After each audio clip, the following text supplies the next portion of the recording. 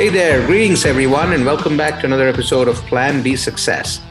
We have Chip Stites with us today, all the way from Italy. He's retired, but not retired yet. He's the founder of Laughing Retirement, and we'll find out what that company is all about. He's out there trying to help people with their personal financial freedom, financial stability, and he's got decades of experience as a financial advisor. But mind you, he wasn't a financial advisor to begin with. So let's learn from Chip what he did and how did he get where he is today. So welcome, Chip. Thank you, Rajiv. It's a pleasure to be here. Absolute pleasure having you. So, Plan B Success, we talk about trying this, trying that, and finding success where you truly want to pursue a career or where your passions lie. And I think your story is very similar. So in your words, tell us a little bit about yourself and how did you get to where you are today? Thanks. My father, when he was alive, looked at me one day and said, "How did you ever get here?" Because it was kind of a circuitous path. I graduated from college with a minor in education and a degree in history and philosophy. And I thought I wanted to teach school. After teaching school for 2 years, I realized there's nothing I didn't want to do more than teach school. I didn't like it. So I went back to school in fine arts. I'd always done theater. I'd always sung. And after a bit of time there, I got a job singing. And I sang professionally for 5 years and realized I really didn't like working at night. You finish your last set of 2 or 3 and the night's shot. So I stopped doing that. And I had a friend who along the way had said, "Please, I'd like you to come sell insurance for me." And I had no other offers at the time. So I wound up selling insurance door to door in the coal fields of West Virginia. True. And I've got so many stories and things that happened about that it's truly amazing. I knocked on a door once and found a rifle on my back, but that's another story. After doing that for about a year, I realized I didn't like selling insurance. People didn't always need insurance, number one, but almost everybody I talked to had no financial education whatsoever. And they had not enough savings and they didn't know how to invest. And that's what I wanted to do. And so I left that job and moved to New Mexico. And as I'm sure you're aware, if you're in the insurance or investment business, in order to get started, it's everybody you know. And I had just moved there and I didn't know anybody. So no one would hire me. Finally, I went to a general agent, went back to doing what I had done before, and said, "Okay, I'll make you a deal. If you'll hire me, I'll be your best salesman in 6 months, or you can have my commissions." And he laughed and said, "All right, I'll give you a job." And so I started going door to door. I had learned how to do that. So I went door to door, and in 6 months, I was his largest salesman. And again, I didn't want to sell insurance, but that was the door I had open at the time. So during that time, I began studying for my securities license. And within 9 years from the time I'd started, after having done 3 or 4 or 5 other things, I guess actually pretty close to 15 years after college, I got my securities license. And from then on, I spent my time in securities. And I became the top securities person for this particular insurance company. Problem was, I didn't want to sell insurance. Well, if you're working for an insurance company and not selling insurance, you got another problem because you're not doing what they want you to do either. Mm-hmm. So I got hired by a bank and I started managing a portfolio. And I managed a portfolio of around $100 million. And it was during this time that I saw, for the first time, the perpetual income engine, the thing which I'm kind of doing now, 20 years after that, more than 20 years, 25 years after that. And just like everybody, I started selling mutual funds. And I had a mentor who told me, number one, don't do what everybody else is doing.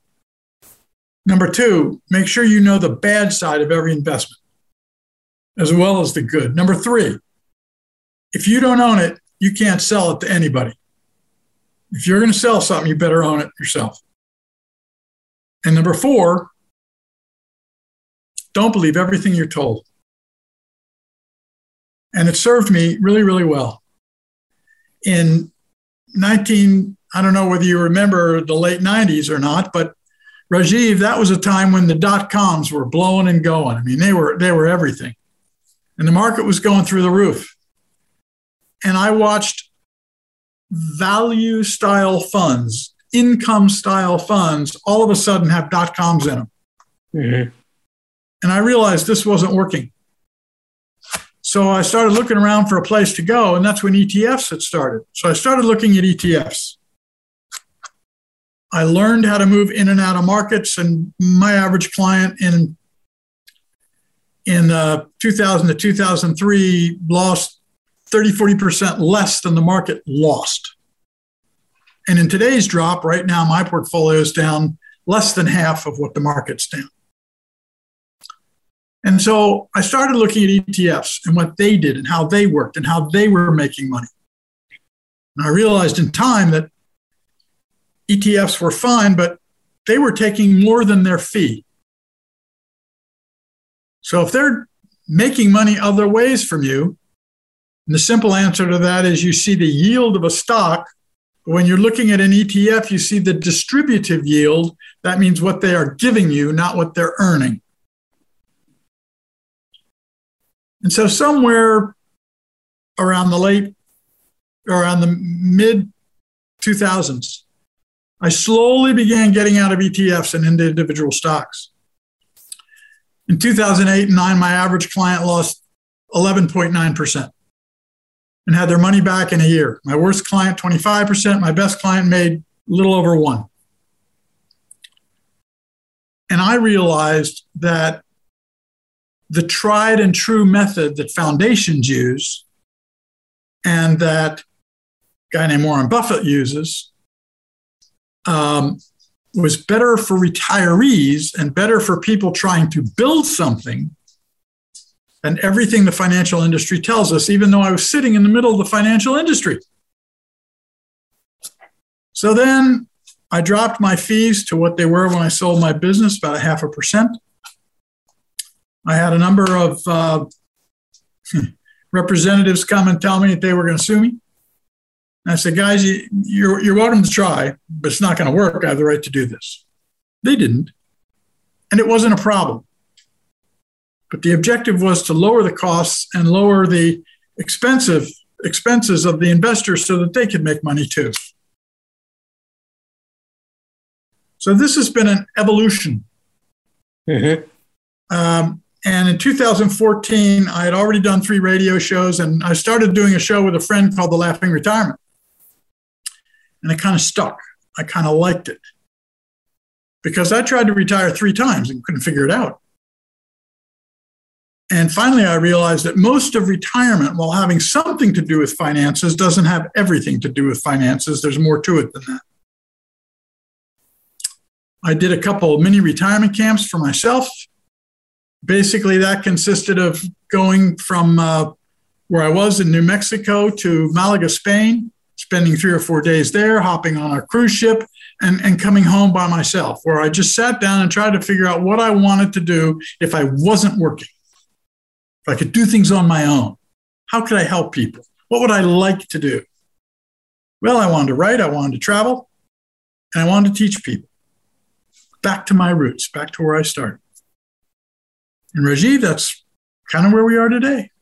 So, at the earlier point in your career, you did not like teaching, but that's where you went back to, right? So what do you see changed? Number one, I'm teaching what I want to teach in the way I want to teach it. I'm trying to help people learn what is really quite simple investing, that the financial industry tells you is very, very complicated and you can't do it.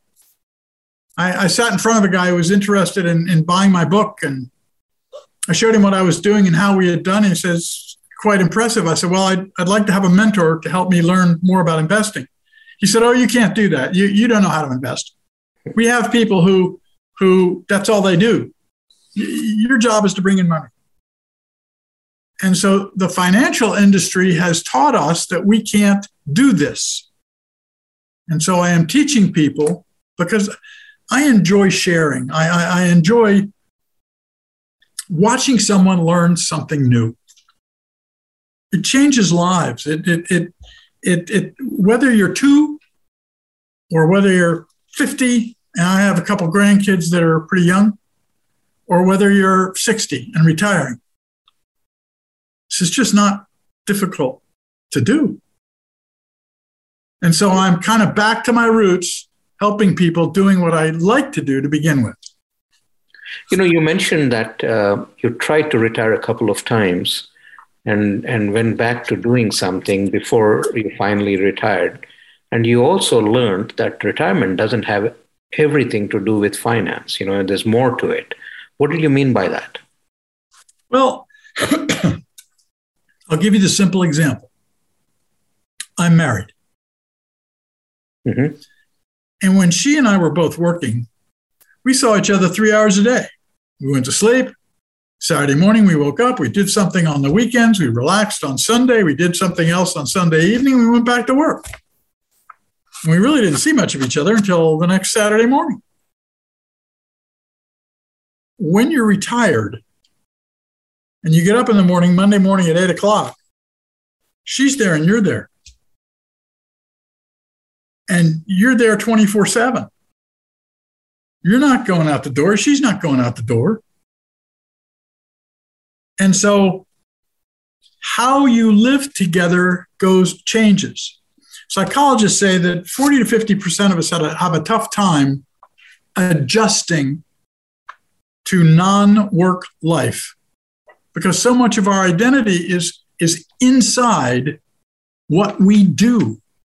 It's part of what we believe. It's part of our self-worth. And so it is adjusting that and creating another life that Sean and I worked very hard at.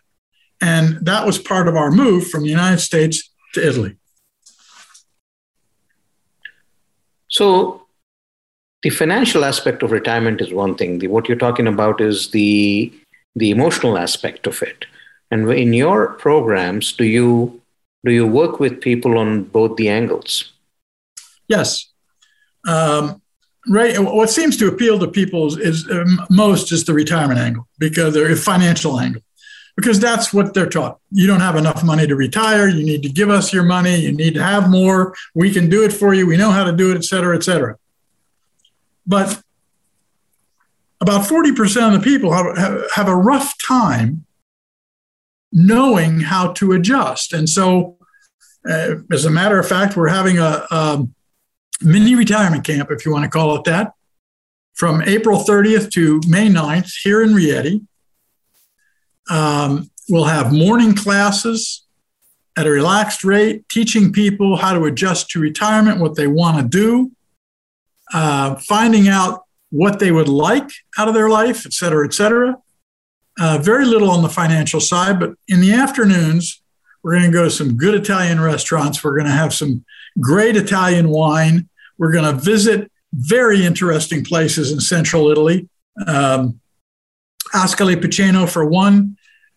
We're going to go to a bunch of restaurants that are true Italian restaurants, and Italians eat differently. There's a different pace to their eating. They drink differently. So we're going to introduce people to a more relaxed lifestyle along the way so that they get to do here in Italy the same thing that I did twice on cruises going back from Europe to the United States, where I kind of figured out what I was going to try to do.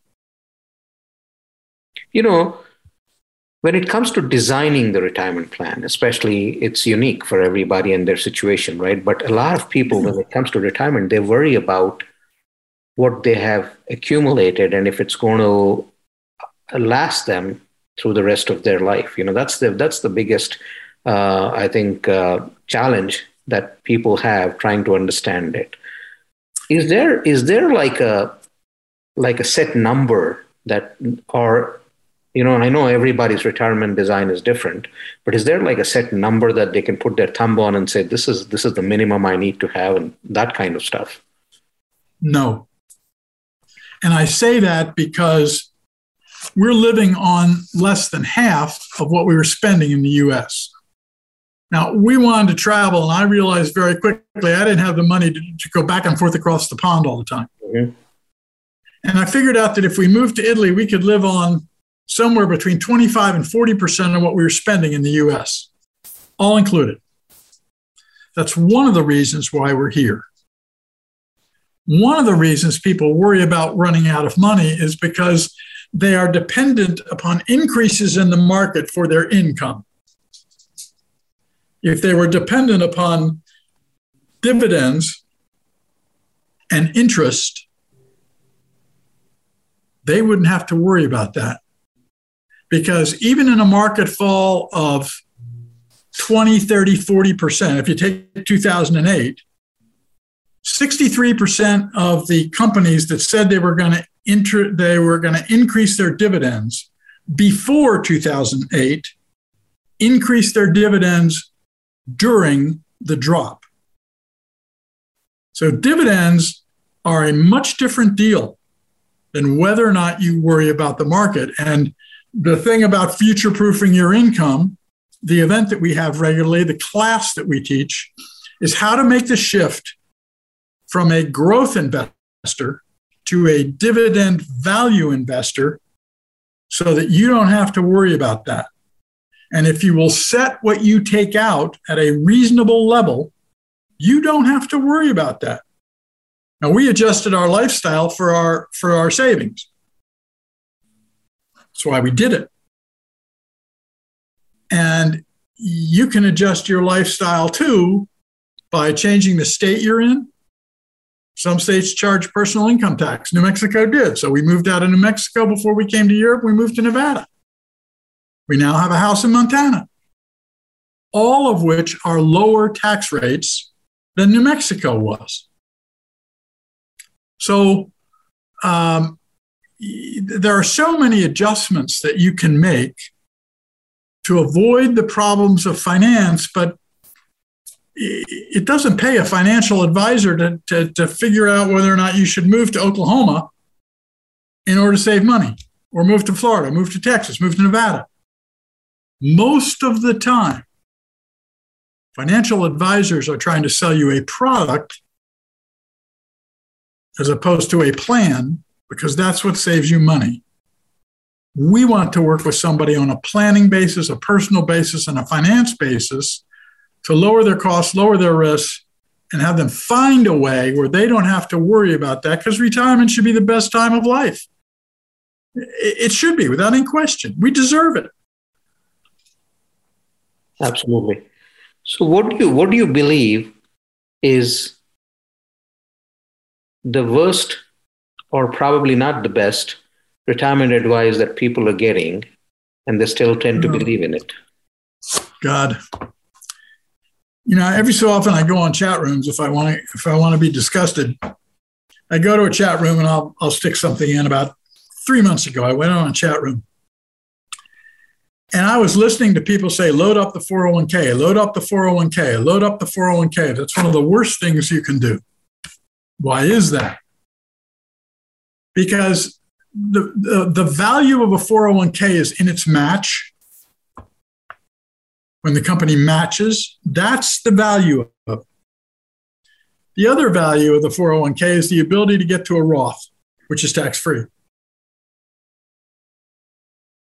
I had more people who were successful at saving have their tax rates go up in retirement than I did go down. The two CPAs I worked with, one of them said I would never have a pre-tax investment. Never have one. And he didn't have a 401k, and he wouldn't have a 401k. He gave his people an extra 5 or 6% in their salary to make up for that. They could do what they wanted. But he invested after tax, and he invested in businesses because that's where the tax breaks are. Do you realize that if you buy a U.S. domiciled company, the dividends are taxed at somewhere between 0 and 20%. And the average person will pay more than that in ordinary income tax. Master limited partnerships are taxed at 0 because they reduce their basis. So there are a lot of ways to reduce your taxes if you're not in a 401k and not in an IRA. And so the ability to control your income and the ability to spend less money in taxes and fees, et cetera, is critical to adjusting your income along the way so that you can retire. Did I answer your question, or did I run off on a tangent there? No, I think that's helpful. But a lot of retirees don't get that advice, right? They get the statutory advice of 401k, IRAs, save more than you spend. This is what they get, but nobody tells them the nuances of why pay taxes now so that you can save in the future. The other CPA I had very little in his 401k, company 401k, because he only put in up to the match. He had a lot of money after tax. Both CPAs understood the value of an after-tax account and paying your taxes as you go. The idea that you are going to pay less taxes when you retire is just plain not true, because the tax brackets are so wide. And so that financial advisors are taught to sell product. That's what they're taught to sell, financial products. I have a lady right now who's in class who has $750,000. Her advisor charges her 1.42%. She's in 50 different mutual funds, which is give or take another 0.75 to 1%. So she's paying 2.5% on $750,000, give or take. That's $15,000 a year. If she saved the $15,000 a year, and she saved it at 5% because she's not getting it anyway, over 20 years, that's somewhere in the neighborhood of $250,000, $300,000 more in her pocket. Right. You mentioned books that you've written, and so can you talk through the books you authored? I have not authored any books.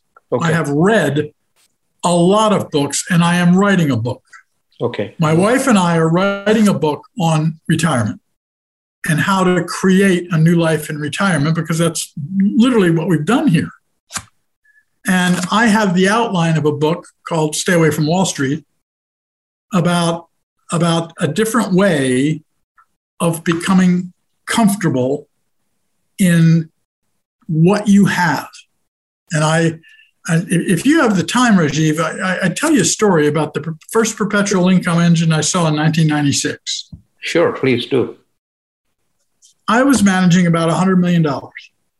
And I had one portfolio that I kept looking at. Didn't go up a lot when the market went up, didn't drop a lot when the market went down, but it just kept growing, and I couldn't figure out why. Every year I would pay the owner of it somewhere around $15,000, and it didn't even phase the account.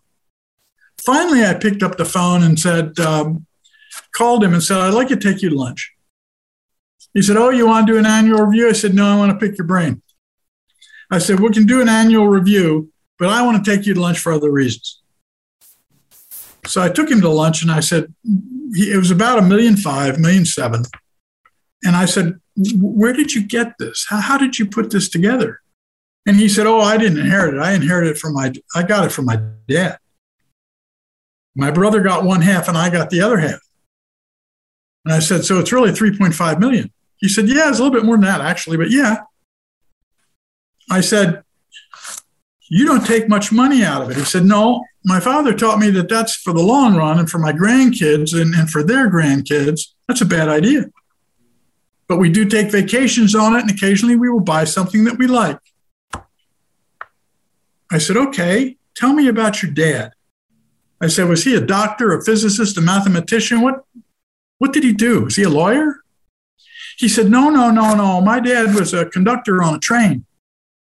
I said, you're kidding me. He said, no.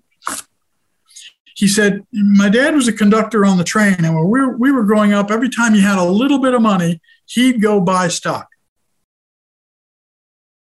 I said, you're kidding me. That was during high commissions. He said, yeah, it didn't matter to him. He just bought stock. He said, but he had 4 rules. Rule number 1, buy companies that you know what they do. Rule number 2, always buy companies that pay you for the risk you take. Rule number 3, always reinvest the dividend. Rule number 4, never invest more than you think you can lose. Now, this guy was a conductor with 2 kids or 3 kids that never made more than $40,000 a year. He left his daughter, 3 kids. He left his daughter the home and the land. He left his sons the investment accounts. And he had a portfolio, land, home, all that included, of close to $5.5 million. Pretty awesome. It is awesome. And he invested very, very simply. That's the same thing Peter Lynch says. That's the same thing that Warren Buffett says. That's the same thing that every foundation that starts out does. They don't buy the high-tech stock. They buy something that pays them dividends because they need the money. And so why aren't we doing that? We aren't doing that because nobody makes any money if we do that. And after all, it's about everybody else making money, not us. But that's not the case with me. So where do people find, your courses and more information about what you do, Chip? Well, they can reach me, and I'll be happy to talk. I'll talk to anybody. No obligation. I'm not going to charge you. But they can reach me at info, at thelaughingretirement.com.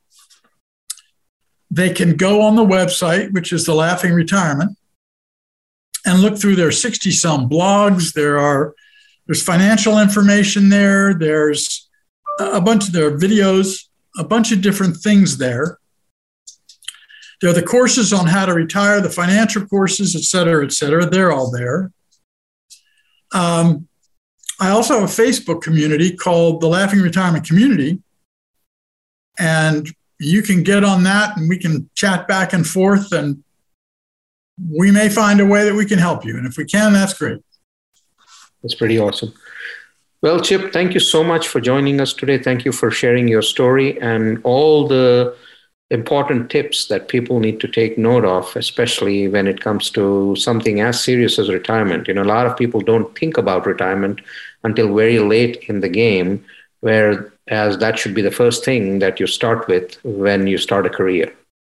You're absolutely correct, Rajiv. And I suggest that people start planning their retirement 10 years out, at least. Absolutely. Well, before I let you go, Chip, any final words, anything that you'd like to share with the listeners, anything top of mind? Retirement should be the best time of life, without any question. We have more knowledge, more understanding of ourselves and other people than at any other time of life. And it seems that just when we're at the top of our game, somebody says, no, time for you to quit. And that's fine. Because now you have the chance to make your best life, to become your best self, and do things you've always wanted to do. To me, retirement is the time to live your dreams. Very nice. Thank you so much for joining us today. Thank you for sharing. It's my pleasure, Rajiv. Thank you very much.